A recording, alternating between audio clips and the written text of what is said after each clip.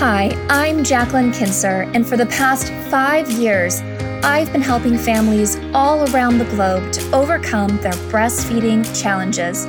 And this is the first non-clinical breastfeeding podcast that shows you how to rock breastfeeding and master motherhood through practical tips, mindset shifts, and honest conversation to create a confident and empowering breastfeeding journey.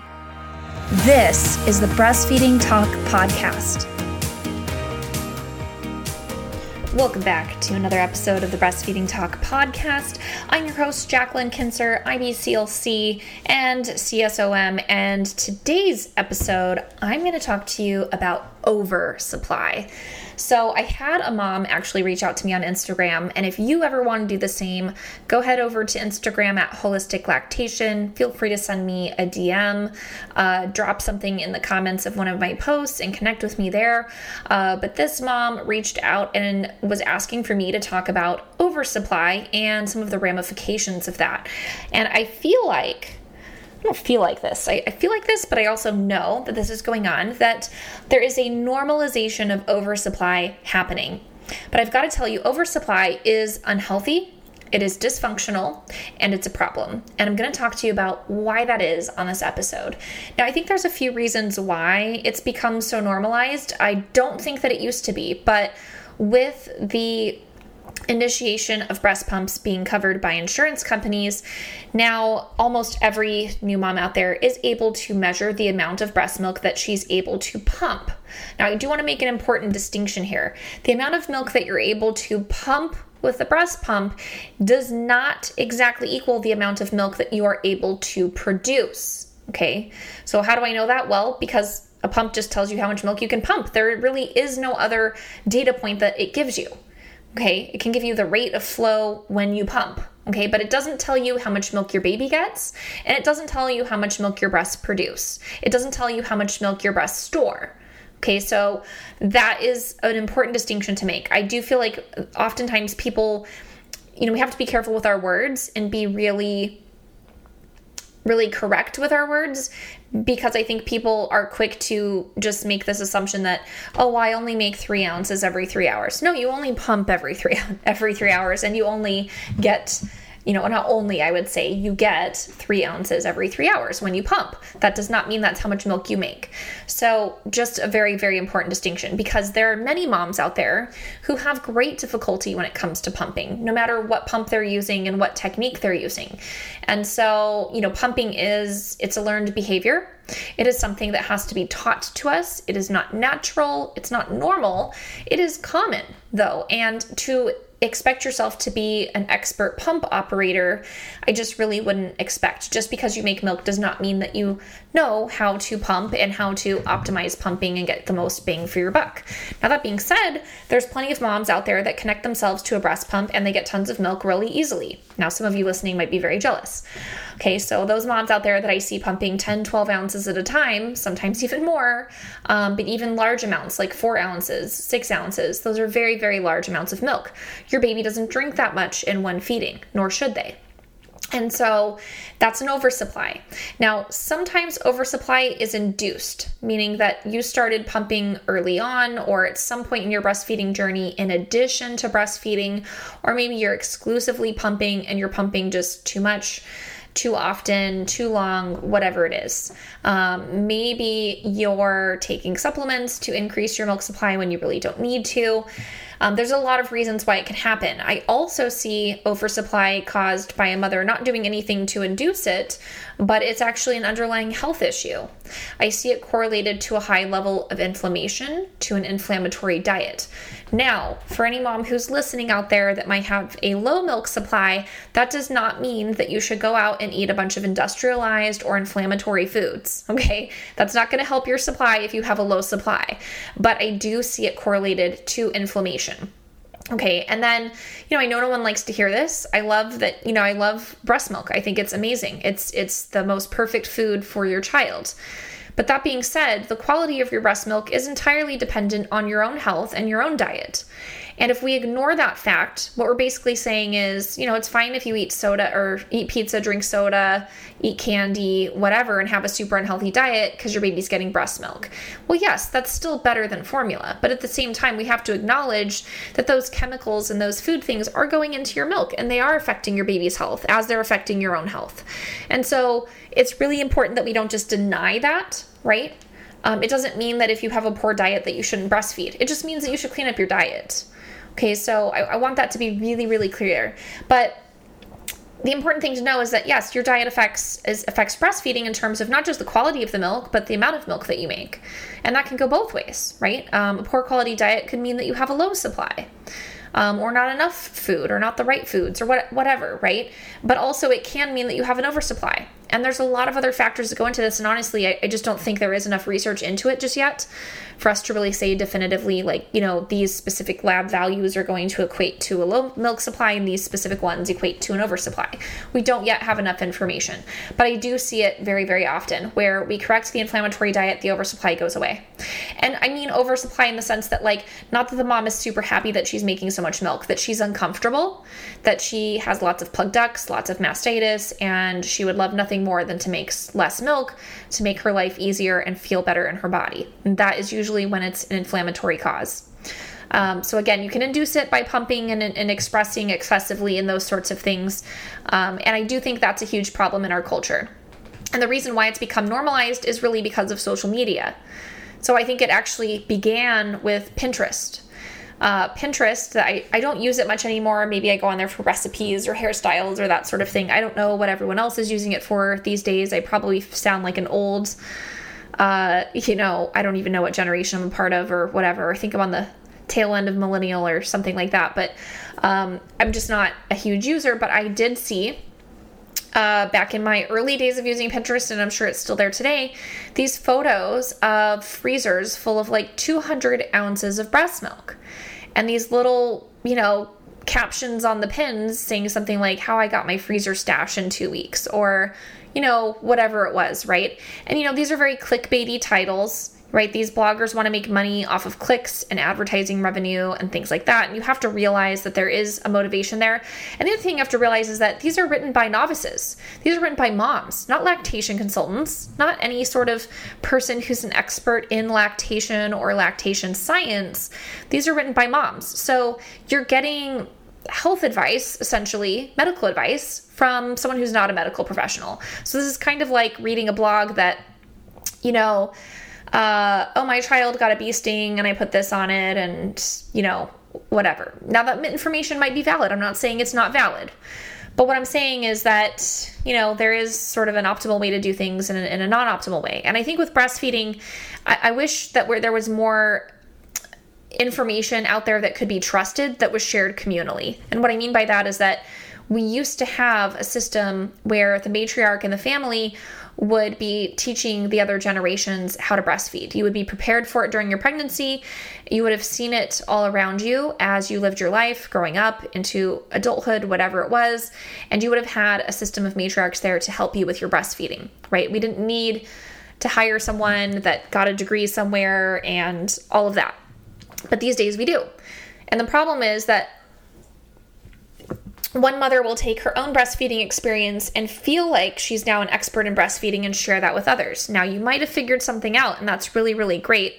And it's awesome that you're sharing it with others. But that does not work for every mom. Every mom is not you. And it's hard to see outside of yourself when you're not a clinician and when you don't have clinical experience working with very diverse populations and diverse circumstances. So what works for you doesn't always work for everyone. So then what happens is, a mom will see this blog post or this Pinterest thing or social media post or whatever and think that something is wrong. She will automatically think, oh my goodness, I can't do that. I'm not making enough milk. This happens more often than you think. And even if you want to sit here and say, well, I wouldn't think that. Obviously, that's absurd. I could never make 200 ounces in 2 weeks or whatever. Well, you could. It's actually not that far off. But the deal here is that while you might sit here and say, well, of course we know that's not normal, there's still something subconsciously going on that you look at that and you can't help but compare yourself, right? We're measuring motherhood in ounces. And quite honestly, it's got to stop. I think it's damaging. And I see especially herbal supplement companies, food companies with their lactation cookies, bites, brownies, shakes, herbs, capsules, tinctures, whatever, and they are posting and reposting posts of women that are filling up in extremely large bottles with breast milk. And that is not normal, folks. It's not normal. We have got to stop normalizing the overproduction of breast milk if we ever hope to help moms succeed in breastfeeding. Because there are moms out there that see that and they go, I'm not making enough, my baby must be starving, and now I need to supplement my baby. They may not buy your product, okay? Even if they do buy your product, and then they buy your product and they go from pumping 3 ounces at a time to 4 ounces at a time, and they're still not pumping that 10 ounces that the other mom posted that she pumped, and she's like, this doesn't work. So you're not doing yourself a favor if you're one of these companies out there that's promising all of this. That's not how herbs work. A mom who was going to make 10 or 12 ounces was going to do it regardless of whether or not she bought that supplement or that brownie or that cookie or whatever it was. I guarantee you. I know, because I have moms who take these supplements, okay? And I'm very, very well versed in the herbs and foods that support lactation. Okay, the only way to make more milk, truly, is supply and demand. You demand more milk, you make more milk. It's very, very simple science. We don't need to add complexity to it. Now, is there a case for herbs and foods to help, milk quality, increasing milk production, regulating milk production? Absolutely. I think most of us are subclinically deficient in various minerals and vitamins and other compounds and things like that we can get from herbs and foods. So yes, I do think that they're needed. Much like I think, most people do well to take a multivitamin because they're just not getting enough nutrition from their food. But we've got to make sure it's, bioavailable forms, right? And herbs are a good way to make sure something is a bioavailable form of the nutrition and nutrients and things that we need. But that being said, you can't just take the herbs and hope that you're going to make more milk. If you're not pumping enough, if you're not breastfeeding enough, the herbs aren't going to really help, right? You have to do both. And so it's really, really important that we don't somehow trick ourselves into thinking that, I can just go buy this bottle of something and that's what's going to help me make more milk, and that's all the effort I have to put in. You can't buy yourself more breast milk. I mean, you can on probably Craigslist, okay, but it's not really your own breast milk, okay? So you can't buy yourself into increasing your milk supply. You really do have to pump more, right? And you have to pump in the right way and optimize the flanges and the fit and the suction and the cycle speed and all of that in order to increase your milk supply. Okay, or breastfeed more. I don't want to just say that it's just pumping, right? Using an at-the-breast supplementer is one of the most effective ways to increase your milk supply, but you don't hear the pump companies talking about that because they don't make money off of that. You hear the lactation consultants talking about it because we're the ones that actually know how lactation science works, right? So it's an important distinction to make. But what I want to tell you is, what are the normal amounts, right? Like, what's the normal amount of milk that we would expect? So it's kind of going to be like a little bit of lactation 101 here for just a moment, because I feel like it's needed. Unfortunately, I just feel like there's so many instances where moms just aren't really, they're not really told this information. I wish it was super prevalent. Unfortunately, it's just not. But, there's a difference between in the first couple of weeks of life versus, couple months old. Okay, so knowing what normal amounts of milk your baby would be taking at these ages and what would be a normal amount for you to expect to express is a very, very important thing to know. So generally speaking, on the first day of life, the day your baby is born, for every feeding, for a single feeding, they're only going to need 5 to 7 milliliters of colostrum. Now, if you're wondering how much that is, especially if you're in the US and you don't know the metric system, that would be about the size of a marble. Okay, so that's a very small amount. That's how big your baby's tummy is. Now, if they're a preemie, their tummy is smaller, right? So, but just because they're born at 12 pounds doesn't necessarily mean that they need more. They might, but it's not going to be a lot more.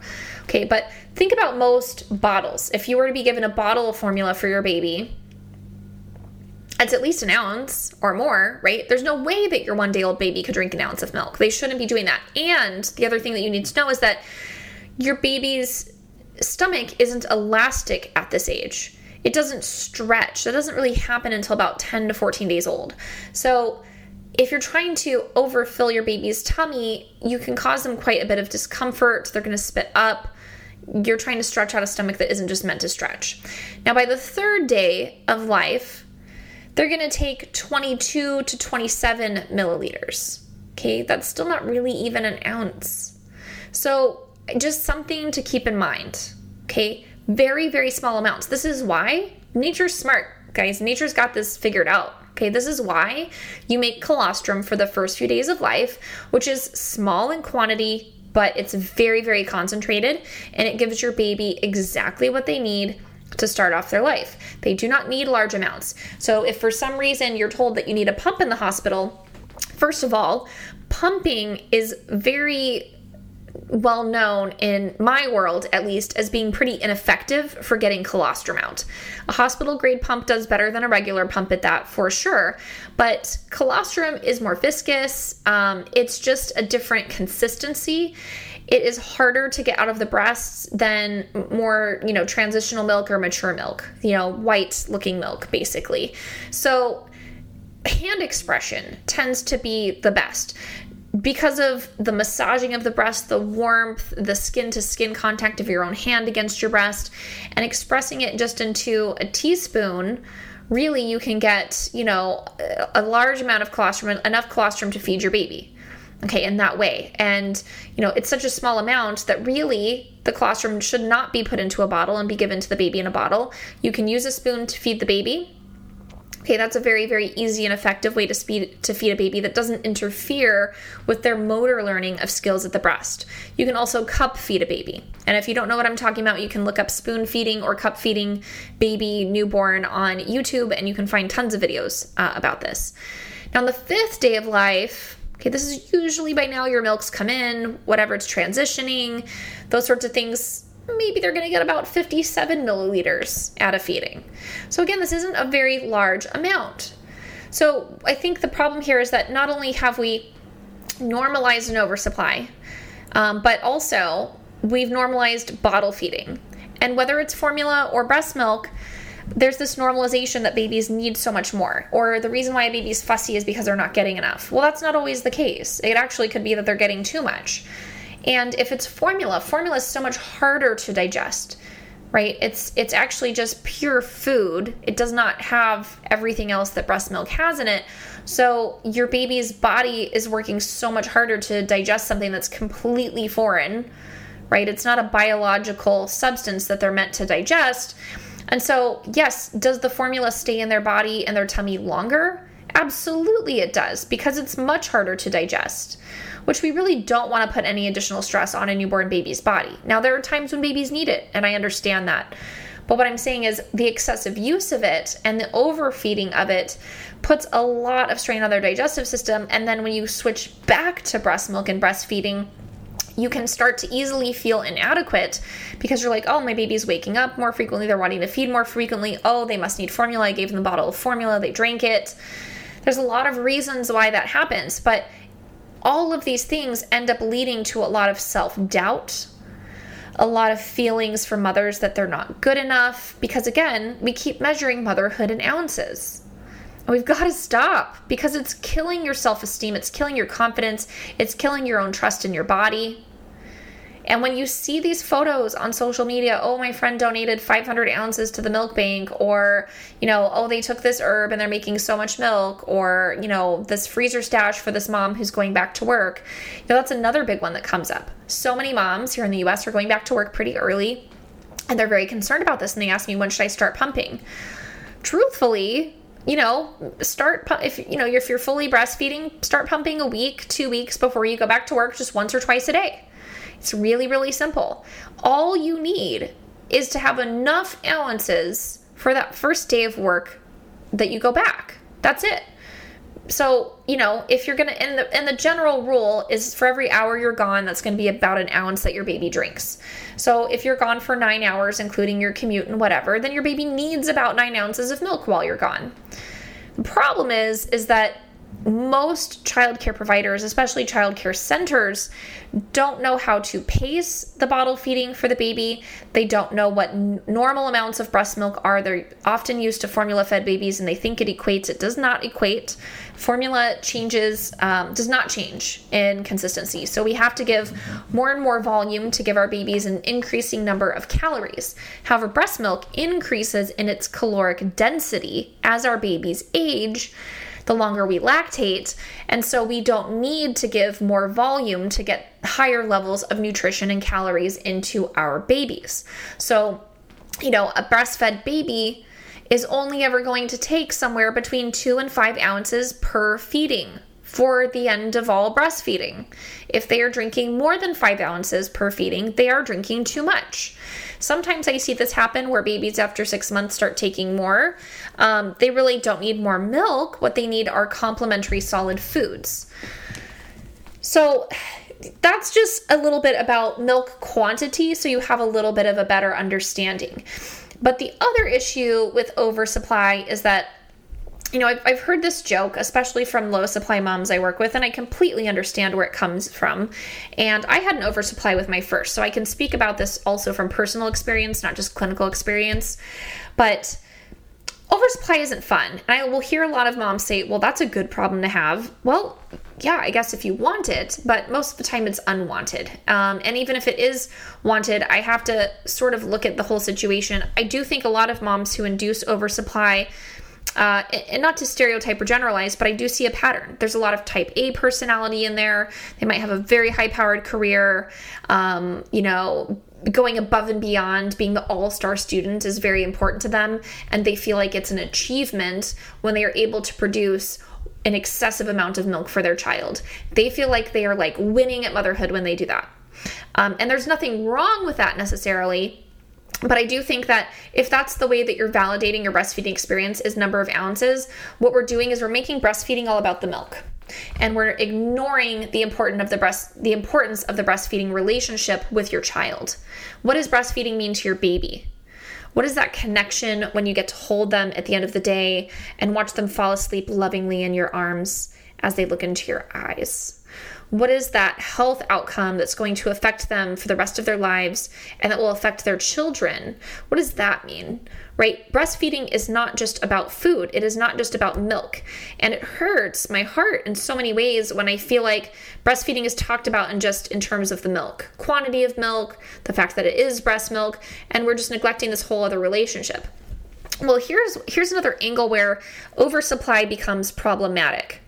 So if you have an oversupply, you may have a very fast letdown. It may be too fast, but there's a couple things there. There's perceived oversupply and perceived overactive letdown or fast letdown or whatever you want to call it. Most of the time, it's not either one of those things. A mother may have an abundant milk supply, but it's not really an oversupply. Okay. But the baby is having a hard time handling the flow of the milk because they have some oral function issues going on, most likely a tongue tie. Not always, but a lot of the time. It could be the way the baby's latched or something like that. So an inability for the baby to handle the flow does not mean that you have a fast flow. It just means that the baby has an inability to handle the flow, which is probably more of an issue with your baby, less of an issue with your milk supply or anything like that. So I want to make that super clear. And the other thing I want to make clear too is that judging whether or not something is oversupply, a healthy lactating mom will have an oversupply in the beginning of lactation. And here's what I mean by that. Once the placenta is born, your progesterone levels drop significantly. And as those levels drop, it allows the prolactin levels in your body to rise. And prolactin is one of the hormones responsible for promoting milk production. And this is all driven by your endocrine system immediately postpartum. And for the first 6 to 12 weeks postpartum, it's all under endocrine control in terms of how much milk you're making. So if you have a low supply, the first thing we want to look at is your hormones, or lack of proper lactation management. So if you're only pumping once a day, well, we don't expect you to make much milk, right? And that'll show up on a hormone panel. But it's all driven by hormones. Then somewhere between 6 and 12 weeks, definitely closer to the 12-week mark for most women, we see it switch to autocrine control of milk production. And what that means is that the amount of milk that's removed from the breast is now what determines the amount of milk that your breasts make.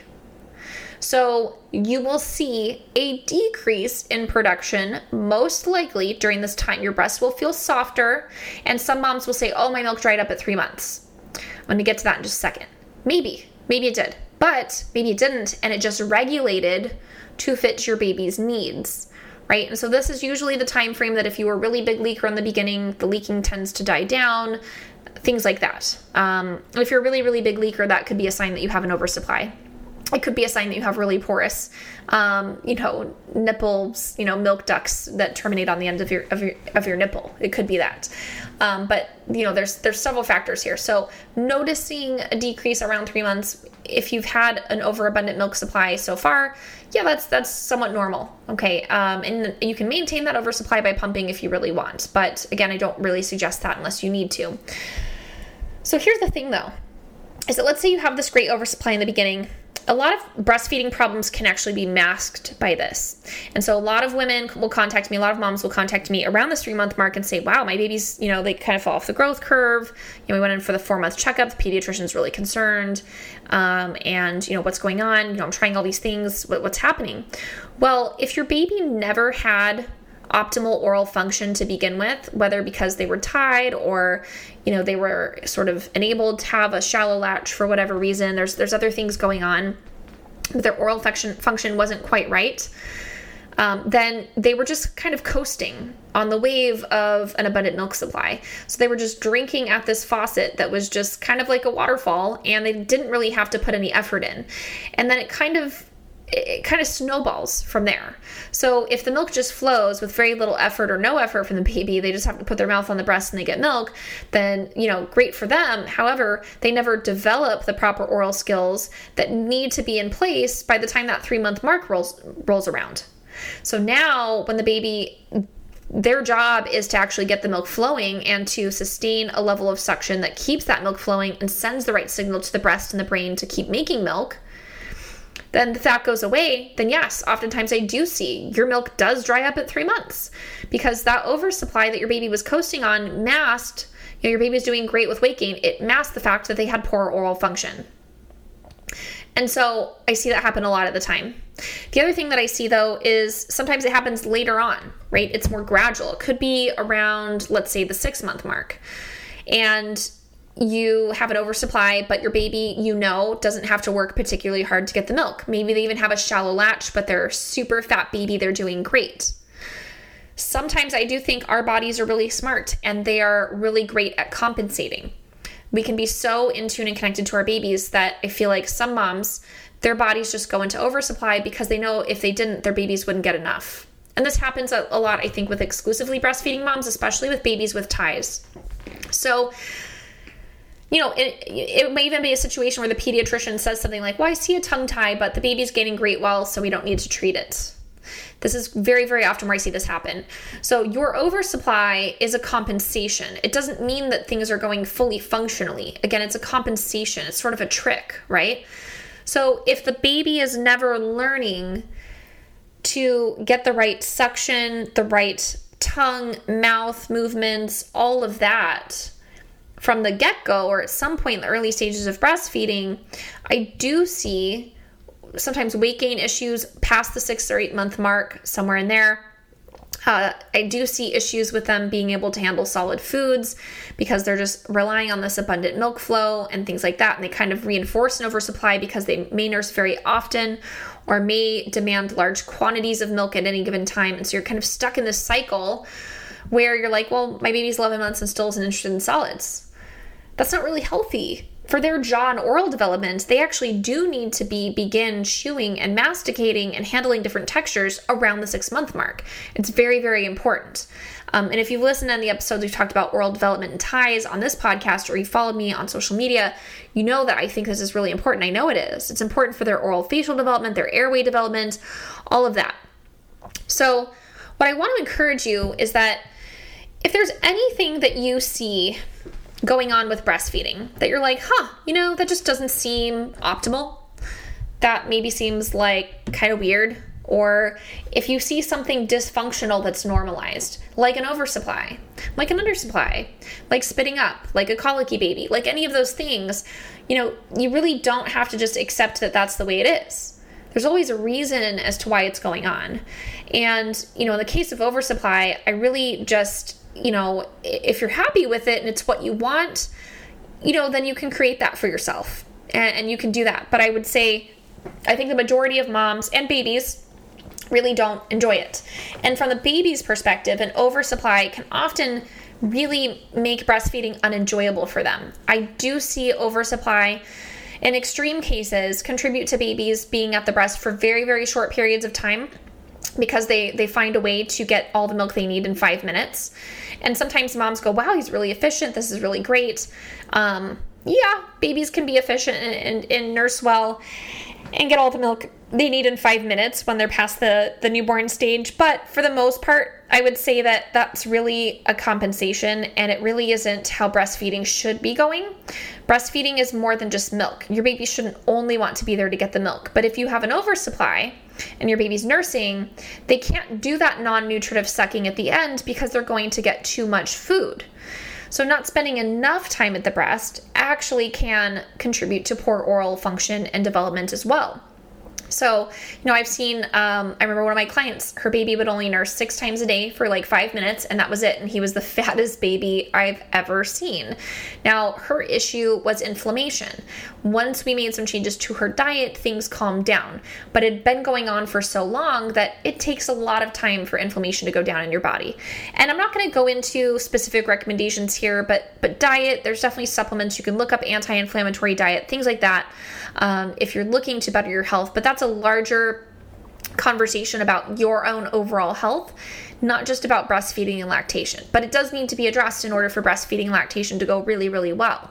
But babies feel like they're being waterboarded, right? They're drowning. They're sometimes choking and coughing and sputtering on this milk that they just cannot handle at all.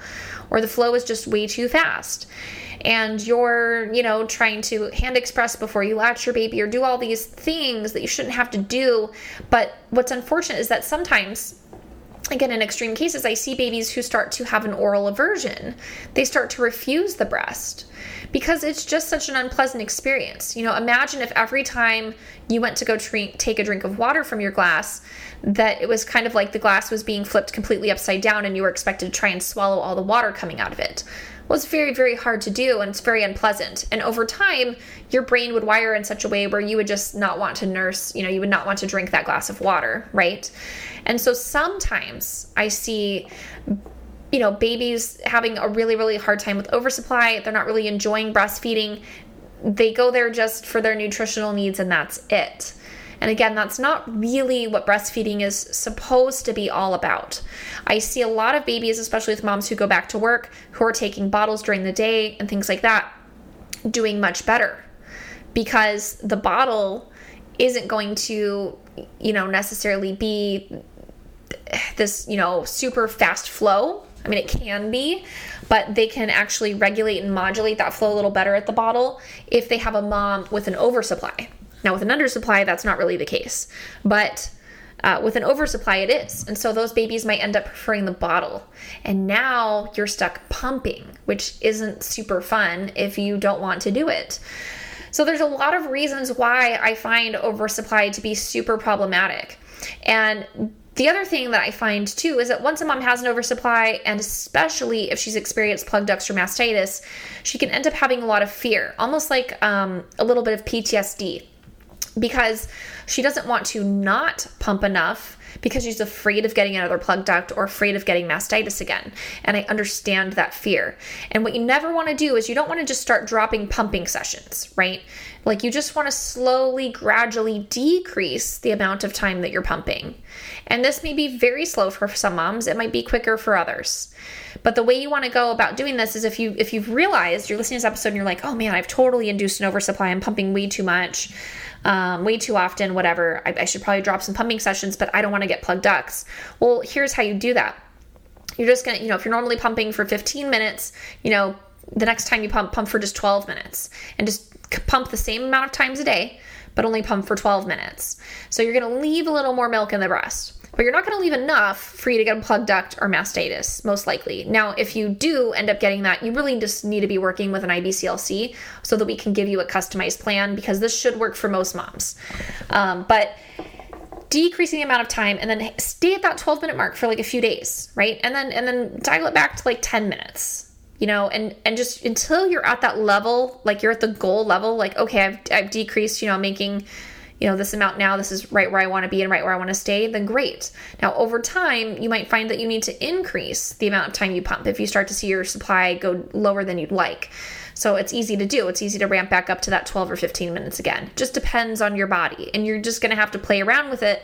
The only person who can really tell you is you, just by trial and error. And so, it's just an important thing to understand. But the more milk that's left in the breast, the more that your breast actually releases, there's pathways there, right? And it's going to tell your body to make less milk. So this is what we mean by supply and demand when we say this. If the milk is left in the breast, your body gets the signal that there doesn't need to be any more milk made, or we need to slow down the rate of milk production because the breasts are going to get too full. So it's a really, really easy way to discourage making more milk. So if you're looking to dry up your milk, that's, the principle that you're going to follow, right? Now, if you're looking to increase your milk supply, what do you want to do? Well, you want to empty your breasts. Now, your breasts are always making milk, so that's basically an impossible task, but we want to basically get out as much milk as we physically can, right, in a short period of time, so like 15 to 20 minutes. And the more often that you do that, the easier that it's going to be for your body to not only make more milk. It's not even really about making more milk necessarily. It's about speeding up the rate of milk production, which in turn ends up making more milk. So if you're starting to pump every 2 hours as opposed to every 4, well, over time, you're going to see an increase in milk production. Same thing with oversupply. Instead of pumping every 2 hours, start pumping every 4, and then you're going to see the milk supply decrease, right? So that would be what we're looking for. The thing that I actually see that people think is really benign, they don't think it's a pump, and it isn't a pump in the traditional sense of the word, but these silicone breast pumps. Like the Haakaa is like a really popular brand, and then there's a bunch of, sort of Chinese knockoffs. Those, while they're not creating any sort of a pumping action, they're just purely creating suction. Those, when they're overused, if they're used for every feeding, they can absolutely induce continued engorgement and eventually an oversupply. And so a lot of moms will say, well, I don't pump, so I don't know how I ended up with this oversupply. And I'm like, do you use a Haakaa? They're like, oh yeah, like every feeding, but that's not a pump. And I'm like, yep, but that amount of suction for that length of time, and the fact that it's removing milk from your breast is doing something to encourage more milk production. So you've got to be mindful of just anything you're doing like that. So those are some of the ways that, I try to help moms through countering oversupply and dealing with it. Now, if you're finding, hey, I've tried all these things and I'm still struggling with it, that's really when you need to get the help of someone professional to work with you on this issue, to go through some drastic diet, lifestyle, supplement changes, that sort of thing. But oversupply is not necessarily a godsend. It really isn't. It is not necessarily something to, strive to have. It's really unhealthy. To have too little milk or to have too much milk is really a state of dysfunction, right? It's not what our bodies are meant to do. We're not meant to be overproducers. We're not meant to be underproducers. Neither of those options is healthy for us or our babies, right? So we want to make sure that we're kind of like Goldilocks, right? Not too hot, not too cold. This one's just right. And that's what we're really looking for with milk production. So what I'd love for you to do is just to reframe this in your mind. If you're following some of these accounts, influencers, products, whatever, and Pinterest, and you're seeing all this stuff about, how many ounces this, how many ounces that, just realize that's not normal. And it's not necessarily what you should strive for. Now, if you have triplets, by all means, yes, we want to make sure you're making enough milk for 3 babies, but, That's really, really rare. I've only ever had one client who's had triplets. I've had plenty of twin clients, but triplets is really rare. And, we can make enough milk to support triplets. And I think that's amazing. That's amazing. That's absolutely a superpower that we have, but to think that, because you have one baby that you should also be producing enough milk for 3 babies is just kind of silly, quite honestly. And it's a lot of extra work for you. So I know that you really don't want to be spending your days behind the pump. I know that you would like to enjoy life more. And I know that you would probably like to take some of this pressure off of yourself. What I would encourage you to do is that if you realize that you're kind of in this camp, first of all, if you have an oversupply, please stop drinking teas or taking pills or cookies or whatever to increase your supply. Stop making oatmeal every morning. I mean, oatmeal's fine. You can eat it, but if you're trying to do things to increase your supply or keep it up and you have an oversupply, please stop doing those things. Like, your body doesn't need that, clearly. And I just would really like to encourage you to, stop needlessly spending your money on products that you really don't need, and that really aren't going to offer you, much in return. That being said, if you are trying all these things and you're looking for, really most of the time just altering the supply and demand sort of chain that we have with breast milk production, that's usually enough. But sometimes moms need a little more. In that case, I do find mint is very helpful, like drinking a cup of mint tea a day. Maybe you go up to as much as 2. But that can actually be really helpful for getting your milk supply to tamp down a bit. But you really don't want to do that unless you're working with a lactation consultant. And I say that because you can overdo it, and now you can knock your supply down too far, and to get it back up again is like a whole other thing. And I don't want you to just suddenly give up breastfeeding because you took the wrong, sort of herb or whatever.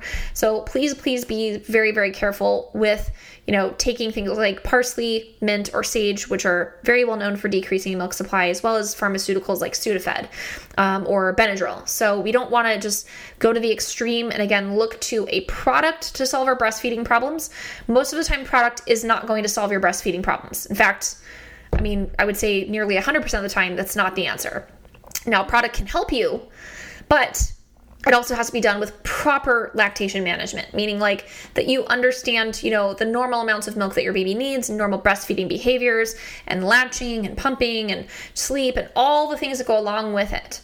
And so, you can kind of piece together the episodes that I've put together already and any of the episodes that come after this one to try to sort of, make it like one big, large sort of breastfeeding class, right?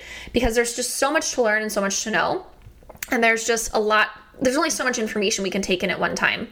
But I hope that if you are one of those moms who is wondering about oversupply, thinks you might have it, was thinking about creating one, and you listen to this episode, I would love for you to just relax into the fact that a normal breast milk supply is really going to look something like 2 to 3 ounces every 2 to 3 hours. That's what's normal. And if you're pumping after you're breastfeeding your baby and you get milk, well, let me put it this way. Unless you have a low milk supply, if you pump after you nurse your baby at the breast and you get milk, then that's normal because your breasts are always making milk. They're never empty. But let's say you pump 2 to 3 ounces after you breastfed your baby, and we know the baby got milk. Okay, they drank enough. They had a full feeding. Then that means that you make 2 to 3 ounces extra. So I've had so many women contact me and say, I can only pump 2 ounces after breastfeeding. What do you mean only? Only? That's 2 ounces extra. Like, there's a lot of moms that would be super jealous of that right now. And that's not quite what I would say an oversupply. Like, it's technically more milk than your baby needs, but it's not the same as pumping like 4 ounces after your baby breastfeeds. That's an oversupply for sure. And I don't want to say there's like an exact number, that we can go off of or something like that, but sometimes it's not until you leave your baby and you're separated and you have to pump in lieu of breastfeeding where you realize, oh, yeah, I actually am making a lot, and so that's one of those things we have to keep in mind is that if you're pumping after you're breastfeeding, that's really not a measure of like that you're only making that amount of milk. It's really a measure of the extra milk that you're making. So you make 2 to 3 ounces extra in that time frame of feeding your baby. Very cool. Congratulations to you. So don't ever measure your worth by how many ounces you can pump, but certainly don't measure your milk production by what you can pump, let alone what you can pump after or in addition to breastfeeding. Very, very important distinction to make. So please, please, please remember this information, share it with moms that you know that need it. Again, if you are a regular listener, thank you for subscribing. I appreciate it. Thank you for the reviews you're leaving on iTunes. They're so amazing. I love to hear your feedback, your stories. If you haven't left one, please, please do so. I'd love to hear from you. I'd love to hear your thoughts on the podcast. I'm basically just talking into a microphone a lot of the time. And so not really sure what you guys are thinking about this. If you have not yet subscribed to the podcast, subscribe, because there's some incredible interviews I've got coming up, some different changing topics. I try to keep things current, as well as just go back to some basic breastfeeding information that I feel like really everyone should have. And so I appreciate all of you listeners out there. Thank you so much for tuning into Breastfeeding Talk today, and I'll see you on the next episode. Did you know most moms stop breastfeeding in the first month postpartum? I believe succeeding at breastfeeding means having the right mindset. In fact, studies show that the number one factor that determines breastfeeding success is commitment, which is why I've created my incredible audio download of breastfeeding affirmations, where I give you actionable mantras so you can breastfeed your baby with confidence and peace of mind. And best of all, it's free. To get access to this audio and PDF, simply visit holisticlactation.com/mantras, and you can get started right now.